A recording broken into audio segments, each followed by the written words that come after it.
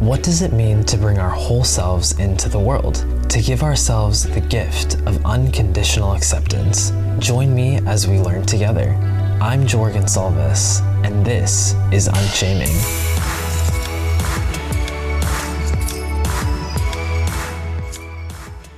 Jalov Serrano is a health educator and HIV/AIDS activist based in New York. Contracting HIV at the age of 15 in the early 2000s, he lost everything in fear of disclosing his HIV status, his friends, his family, and his sense of confidence. His own experiences encouraged him to destigmatize the virus, though. His passion and personal stake in unshaming HIV and AIDS have taken him everywhere from national campaigns, even to the White House. This is his unshaming story. Growing up in the Bronx in an Afro-Latino low-income family with several siblings, Jalov sought attention he wasn't getting at home from his high school peers. He quickly realized that his peers were rewarded with attention and popularity when they exchanged stories about sex. Wanting to join in, he searched for an opportunity to lose his virginity. But he was left vulnerable with a fragmented sex education from school that didn't include education on gay sex or HIV prevention. In this episode, he tells his vivid memories of contracting HIV and the weeks, months, and years that followed. Listener discretion is advised, as sensitive topics such as unconsensual sex and rape are discussed. Me and my best friend, we went down to the village after we shopped for our last check before we went back to school. And I distinctly remember this guy checking me out as I was walking up and down Christopher Street. And I was just like, no, it's too early to give him my number. I was like, if I see him leaving, then it's meant to be. Mm-hmm. So it happened when we was leaving the pier, we saw the guy. He whispered to me. I was just like, sure. And I gave him my number, and I took his number down because I wasn't able to call nobody because my mother didn't let me use her phone. So, so I was just like, I'll take your number down. So I took his number down, and we talked for the last few days of summer, and then we made an appointment. Now, the appointment was for me and him to engage in sex.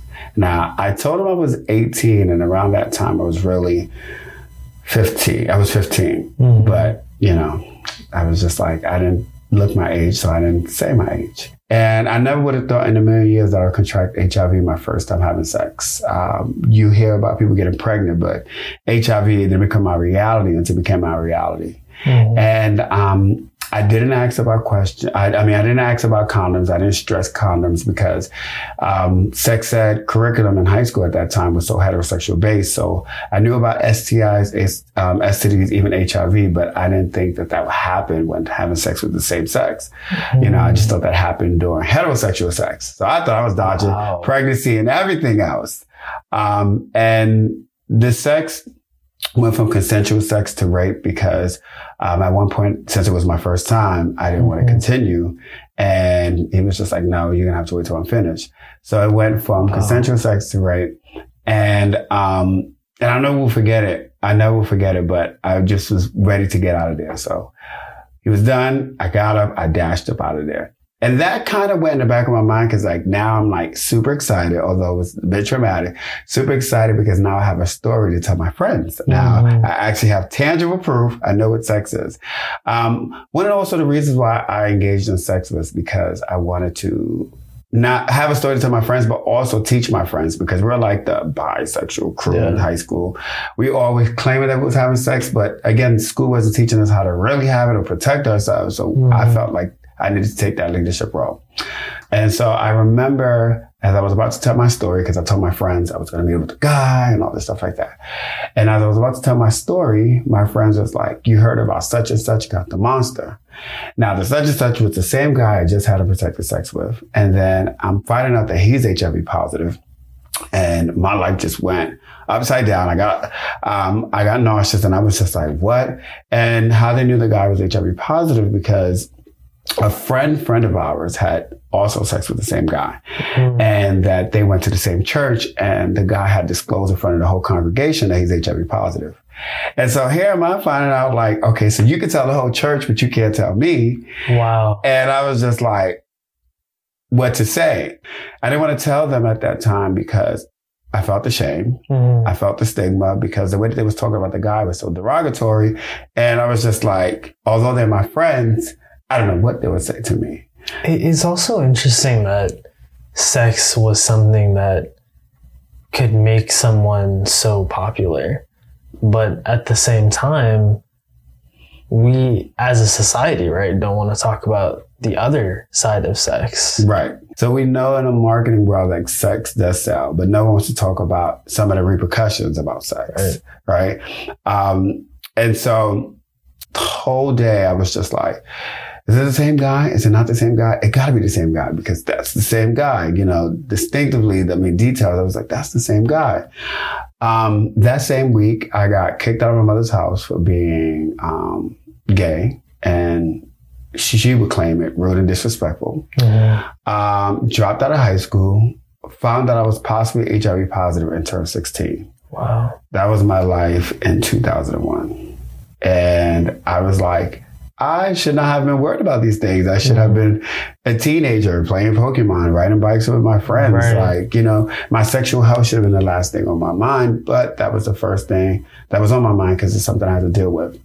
So now I have this life. So I'm like, what am I going to do? So, thankfully my aunt took me in, but you can't live with nobody for free. So I started working at McDonald's for $5.15 an hour. That's what minimum wage was then in Brooklyn, living in the Bronx. And my rationale was like, if I do have this disease, let me get a job, so I can save to get my own apartment. Because if I do have this disease, then I could die in my own apartment. I won't burden my family.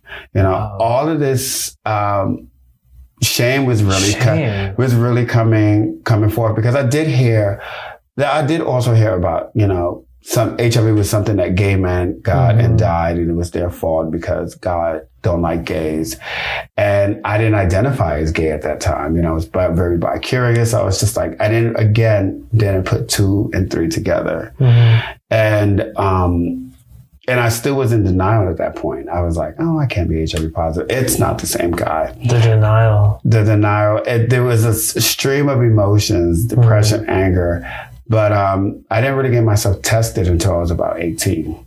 The reason being was that I didn't know that in New York state law, as long as you was 13 years of age and above and could give consent, your parents had no rights to your reproductive health or your sexual health. So I waited until I was about 18. And I went to a clinic up the block from my mother's house. And were you showing any symptoms in between when you had come in contact with it to when you got tested? Look back at it, absolutely. I did, especially the first week of me contracting the virus. I was experiencing symptoms while seroconverting, which means becoming positive. Like I had the only body aches, like flu-like symptoms. And I remember distinctively before, like after turning 16, because I was just like in the bed, couldn't move. I was just like, if this is the effects of having sex, I never want to have sex again. Oh, wow. Yeah. So I was just like, oh no. I was like, this cannot be what everybody talked about. How it was so great and enjoyable. It was painful and the recovery time was terrible. And I was just like, okay, no. So yes. So that later on in life, I found out that was the whole symptoms of my body, becoming affected with the virus. When the 2 weeks came for me to get my results, there were so many things that were going through my head. Like, if I am positive, who's going to love me? Am I going to have a husband? Am I going to have kids? Is my family going to leave me? I know they're going to leave me because they already don't like me being gay. So it was just all these things that was coming in my head. And I was just like, I didn't want to know, but I also wanted to know. And so I got to the clinic and I got my results. And once I got my results. Yeah. Walk me through that moment of getting the results. What was going through your mind? Doctor called me into the back everything started happening in slow motion. It was like, this was the real deal. Wow. The door opened up in slow motion. She sat me down. I felt like I was sitting down in slow motions. When the door closed, I started hearing violins. Like something that you see out of a movie screen, but it was actually happening. And when the words rolled out of her mouth, Mr. Serrano, HIV positive, that's when like everything stopped. It was just like, what? Hold up, you know? And it was just like, you know how you zoom in and zoom out in the camera and then you could focus out. So I felt like I was on the focus, but everything was blurred around me. And she just kept talking and nothing made sense after that. I was just like, what just happened? And why me? Why now? Why my life? You know, although I had the suspicious that I was HIV positive, to now it to be fact on paper, and now there's things that I have to do to maintain a healthy life. I was just like, no, I'm just 18. I'm young. I got my whole life ahead of me. And I instantly felt like I was going to die because I was just like, there was no success stories. There were no positive imagery of HIV positive people out there. They were thin, frail, very sickly looking. And that's why I was just like, no, that can't be me. I'm healthy, you know?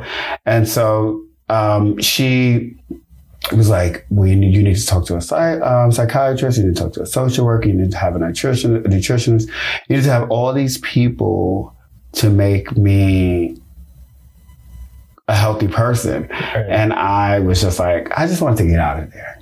I've held face just to get out of there. Like, I'm okay. But when I walked out of that clinic, I was just like, oh my God, my life is over. Wow. And all I can focus was going back to McDonald's and flipping my burgers because that's the most normal thing that could be that day. It was me working. Everything else, the whole day didn't feel normal to me. What was it like living with it during that period when, you know, in those days, there wasn't as much education around it. There was a lot more stigma than there is now. Well, the good thing was that I went in denial, so I didn't think I was positive. So it just went in the back of my mind. After the diagnosis? Yeah, after the diagnosis, I went in complete denial mode. I was just like, no, I'm not taking medication. No, I'm not going back to this clinic. No, I'm not being seen around here anymore because I was just like, I didn't look it. I didn't feel it. I was just like, this is not life. This can't be true. This can't be true. I was like, they need to test me again because I was just like, although I already knew the suspicious, I was just like, well, then why don't I feel sick? Why don't I look sick? Why don't these things? So because I wasn't physically feeling or seeing the effects of the virus, I was just like, I went in complete denial mode. And I went back to like my regular schedule planned. And to me, if I was going to die yesterday, I felt like, let me do everything that I wanted to pursue today. So I got myself back into high school, graduated high school, got myself into college. Always wanted to pursue being a professional background dancer and model. And I started doing these things. I also even was a health educator for the hospital that became my clinic. And when I became a health educator, a peer educator as well, I felt empowered to like, you know, teach people about this disease, ask people to take a free HIV test, all these things. But I've also felt like a hypocrite because here I know my status on one hand and I'm asking people to take care of theirs. And you weren't taking medication at that point? Or? No, I was still in the denial mode. It took for me to get comfortable with the staff, and I told my supervisor. So I always forget the time that I got that job, but it was somewhere where I think it was about like 19. It was definitely around 19 where I started working that job, and it was just a summer job. And the supervisor was just like, are you serious? I was like, yes. So they took me down to the clinic. They retested me. Of course, it came back that I was positive. And that's when I had a full team to take care of me and my health. And I was still in denial mode, but I knew that I needed to be engaged in my care. Because of the stigma and the shame of being HIV positive and gay, I never wanted to go to the doctor. And when I did go to the doctor, I had like a full hood over my face because I didn't want nobody in the clinic to see who I was. And until the doctor called me into her office and I knew we were safe in her office, it's when I would reveal myself. So even to the people that you were educating, they didn't know your status? No, they didn't know at all. Wow. You know, and it was so hard hiding it because I felt like I was dying on the inside. Now that I noticed it was my family that was putting all these negative thoughts that I felt about myself and the shame about myself, because it really didn't come from me. Tell me a little bit about what kind of acceptance you were looking for that you weren't getting by being gay or by being positive. The acceptance that I was looking for was just a safe space, a safe place. Like they say home should be a safe place, but it was never felt home. It never felt safe for me. To be loved. Yeah, to be loved and safe, because I felt like had I got some of those self-esteem lessons or just self-love lessons, or even someone telling me that I was beautiful, like my mom or dad told me I was beautiful, or just tell me that they loved me and I really believed it. Worthy. Yeah, worthy.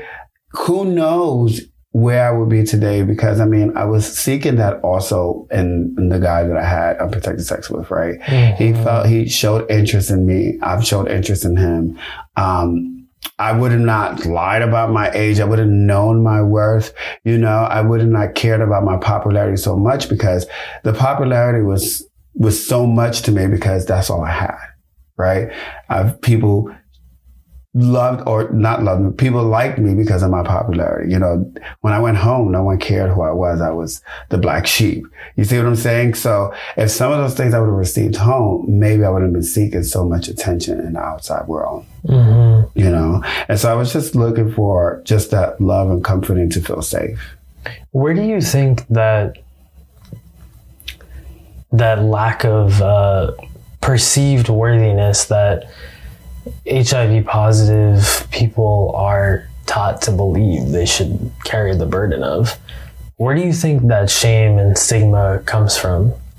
I believe it comes in several places, but I think where it first started was definitely the medical community, because when they was seeing this epidemic, the rise was in gay men. And around that time, it was about sexual revolution for gay men and just having the rights to be loving and caring for who you are with whomever you love, especially again, in the streets and publicly. And so once they started seeing, this rise amongst gay men, they first called it GID, gay immunodeficiency syndrome. So already associating this illness with gay men, that brought a whole good for those fags, and God, this is what happens when you're gay, right? So with that, then of course, when the medical community has something to say, press is there. So the medical community didn't fully, explain how it was transmitted, because they were only seeing it in one population, although several other populations was contracting around the same time.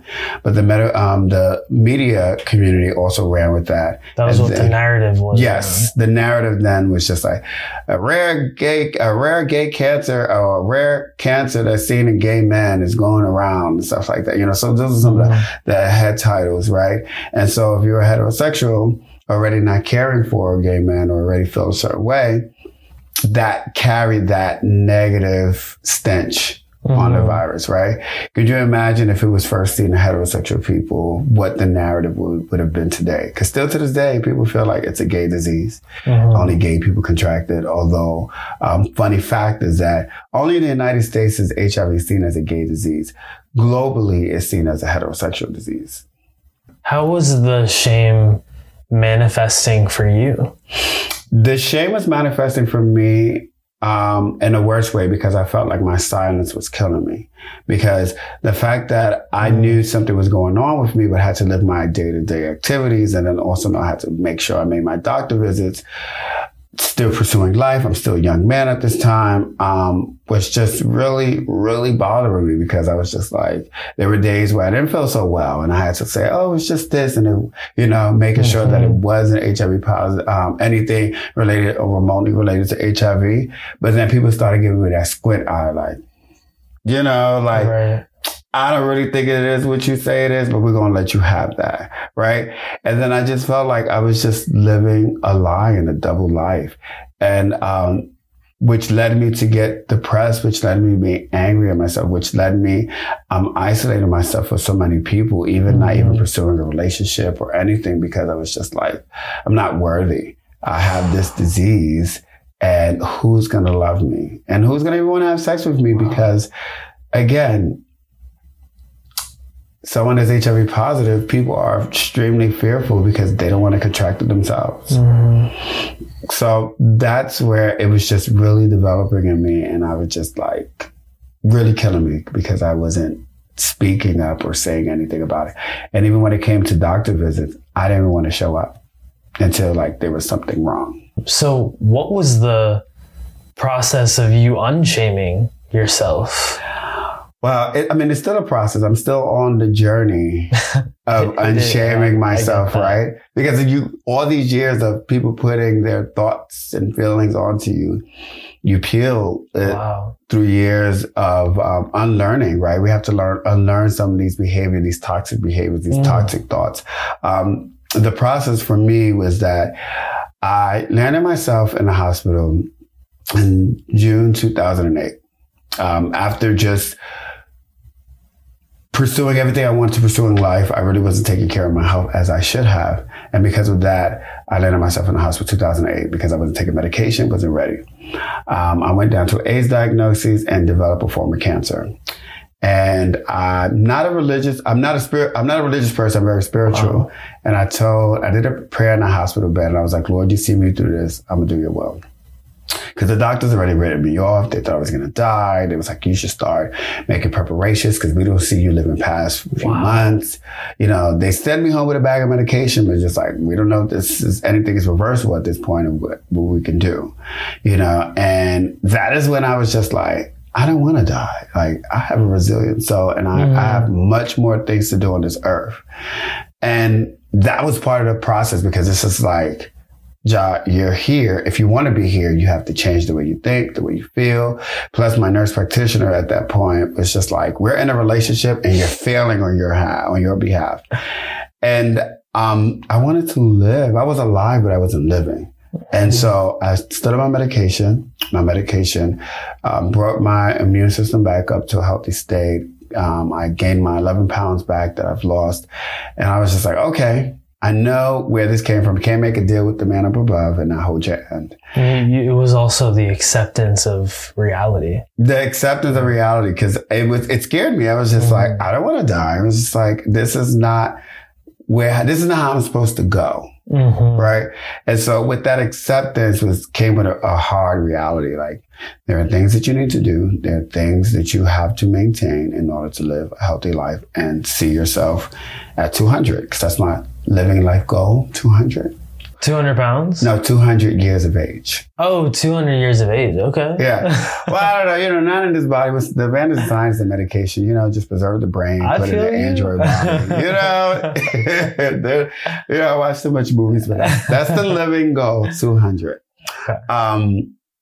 And so I was just like, all right, Ja, now you need to eat healthier. You need to be on your medication. You need to go to your doctor visits as often as as the appointments come. You need to really so many things. It's just like, Ja, you need to just really take care of yourself if you want to be here. Also, I had to shake that shame and that depression, and I started to build my support system because I really didn't have a support system, right? And I had to start telling people I was HIV positive, because if you're gonna be part of my life, you're gonna know this part of my life. And I've lost a couple of people telling them I was HIV positive, but I gained so much more friends, so much more family members. And that's when I knew, this is the right journey I'm supposed to be on, because everybody around me made me feel normal, made me feel loved, and made me feel accepted. And that's what I think so many people are so scared of about unshaming themselves, is the idea that no one will love them or stick around if they find out who they really are. Mm-hmm. Because you see it all over, right? We see movies and sitcoms and people in real life and social media. Geez, everybody has couple goals, right? You don't hear HIV and love, right? You hear love and hip hop, right? You hear, wrestling and love, but you don't hear the love story of HIV positive people living a normal, healthy life, or see it, because I hear it because I am in the world. But media hasn't picked up, right? There's no storylines. There's no any of that. Most of the time when you see representation of someone's HIV positive on TV, there's still there's not that healthy image that makes us feel like it's tangible, right? Because it's nothing in the media right now. No, is just few spotlighted people here, right. Open, very far and few famous people disclosing their HIV status and stuff like that. But, you don't see their world. Are they involved? Are they married? You know what I'm saying? It's just their story, just them. Yeah. And so it's hard to even muster up the courage to say it, because it's like, if I don't say this, I can have this. But if I say this, I may lose this. And those are the things that you juggle. What was it like telling your family about your status? So I didn't have the actual conversation. What happened was that I disclosed my story to a Spanish newspaper called the El Diario, and it came out during World AIDS Day, which is on December 1st. So my sister-in-law neighbor saw the newspaper article, which brought it back to my sister-in-law house. And my older sister happened to have been there, that took the article and brought it to my mother's house. And then they read it collectively like a family. Then my twin sister texted me and was just like, why would you put your business out there? You put a shame on us and the family and this at the fore. And I was doing a presentation up in Albany, educating young people, telling my personal story with the virus. So I'm like, here am I doing something great that's very therapeutic for me. And here you guys just saying that because you found out that I put a shame on the family. Had they been more accepting and loving, they would have been the first I would have told, but they never produced that avenue for me to walk down. And so I never did. And so when they did find out, I kind of was just like, F them, because if that's the first response after me doing something brave, and some people's eyes would say, and you're going to say I put a shame on the family as if you're living with it, I was just like, I didn't want nothing to do with them. They later on somewhat came around, especially like my mom, like if I would go to her house and sneeze, she would be like, I gotta rush you to the hospital. I was like, no, Mom, it's a little dusty in here, Dust those curtains off. But that was her way of saying like she knows and that she just wants me to be healthy. Yeah. So we didn't really have like that full conversation. I will say before she passed, my mom was proud of me of all the work that I was doing in my advocacy and being open about my HIV status. And the way that I found that out was that while she was in the hospital, I believe it was the social worker that came in, or one of the nurses, I can't remember, but I believe it was the social worker that came in and was talking to my mom. She's like, this is my son. And she broke down all my things that I was doing out there. And I was just looking like, oh, okay. And it was just like slowly, but it happens. It happened, right? And it was like, it was never a discussion, but then she said it to somebody how proud she was of all the things I was doing. I was just like, okay, Mom. What we were talking earlier is kind of about this idea of the folks were so scared to lose that will reject us. How did you sort of come to overcome that and let those people go, the people who disowned you and didn't want to love you or be a part of your life when you disclosed this information to them? I had to first be okay with myself, right? So I had to like stomach my diagnosis. I had to be like, this is my reality, right? And I had to have learned everything about it so that when the questions came, I was able to answer them. And I had to start living for myself, right? I had to really just say, John, it's okay to be whom you are, how you are, and however you show up in the world. And if no one accepts you, you got to be okay with that. And I had to be okay with rejection. I had to be okay with not having maybe love. I had to be okay with just me loving on me, And then once I got to that point, it was just like preparing myself to walk down a lonely road. And I just got a full abundance of so much people that loved and accepted me, because I was just like, I didn't think it was going to be like this, but I welcome it. I had to let go of what I thought I wanted and embrace what was what was meant for me, if that makes any sense.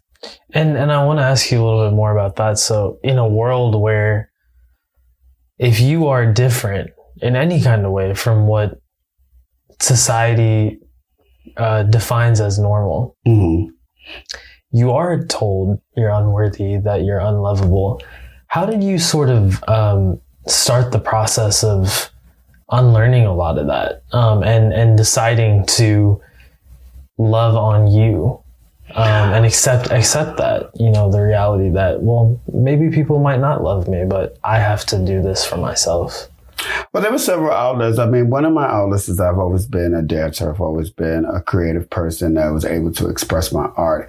And sometimes you just can't have those conversations, but you can express it through movement or just go to a nightclub or just like, I like to take my problems to the dance floor. And so I've discovered so much about me as being a background dancer and just learning how to dance, through my natural born talent, which led me to background dance for a Woman of Trans experience and just opened me up to the world of drag performances and showgirls. And I was just like, I want to do that as well, because it's like how liberating, like you're just saying F gender norms, F all these things because you're going to do this.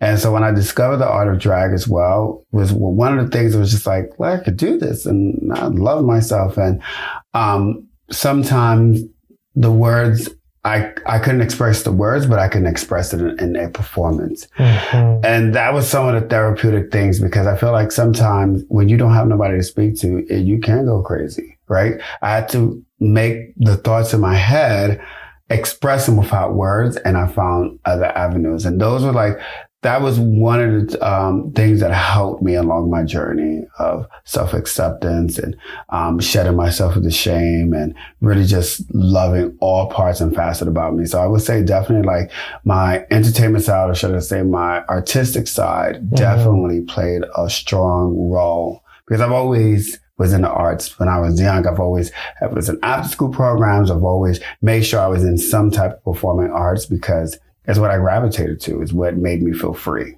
Tell us a little bit about what it means to be undetectable and how you get there.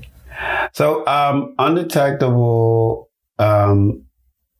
means that because I've been on my HIV I've been on my HIV medication since 2008. I have a control virus, which means that there are low amounts to none traces that if I were to have unprotected sex with somebody, I cannot transmit the virus to them. And, which has been the goal for years for us positive people to just hear that we cannot transmit the virus to our partner. Wow. And so due to me on my medication is how I maintain an undetectable viral load, keeps me healthy. And so I cannot transmit the virus to anybody else. And, you know, even when you were talking earlier about, the heterosexual sex ed that we all experience, what do you think inclusive sex ed would look like, and what are some of the benefits of that? Because I never got that information when I was going through sex ed myself. So I think if we take the genders out and just focus on the acts, then I think that will make a better curriculum, right? Because, you know, 2 guys, 2 girls, a guy and a girl can engage in anal sex, right? Or penetrative sex, right? And if you focus on like, these are the bodily fluids that you want to stay clear of, why it's important to use protection no matter what gender you're having sex with, you know what I'm saying, will make it make sense for everybody to be welcome in the room, versus just like, you know, always assuming that the receptive partner is a female, right? And that the penetrative partner is male. That, you know, in a non-binary world, these things don't exist, right? And so we just focus on the acts and not the gender. I think that will be a better sexual health curriculum for young people to digest, because it's like we're just focusing on the acts, the fluids to stay clear of, and how to engage in it. That would make much more sense. What has it meant for you to live authentically? What has it meant for me to live authentically? It's meant a journey, right? Because like healing is a journey, not a destination. And so I'm still, like I said earlier, I'm still on that journey. But the minute that I felt fully acceptance for myself, right? And forgave myself, because I had to forgive myself for all the things that I did to myself. That's what it felt like. Forgiveness of myself. Authentically loving myself, expressing myself as many places, showing up in the world, because a lot of us hide ourselves to just make it by. But I was just like, if I'm going to live on this earth, because we all got to share it, I'm going to show up the way I want to show up. I've lived years showing up the way that people wanted me to show up. And now I want to show up the way I want to show up. Damn. Yes. And what is it that you think we're all searching for in this life? I think what we're all searching for is a safe place, safe space, just to be whom we are without free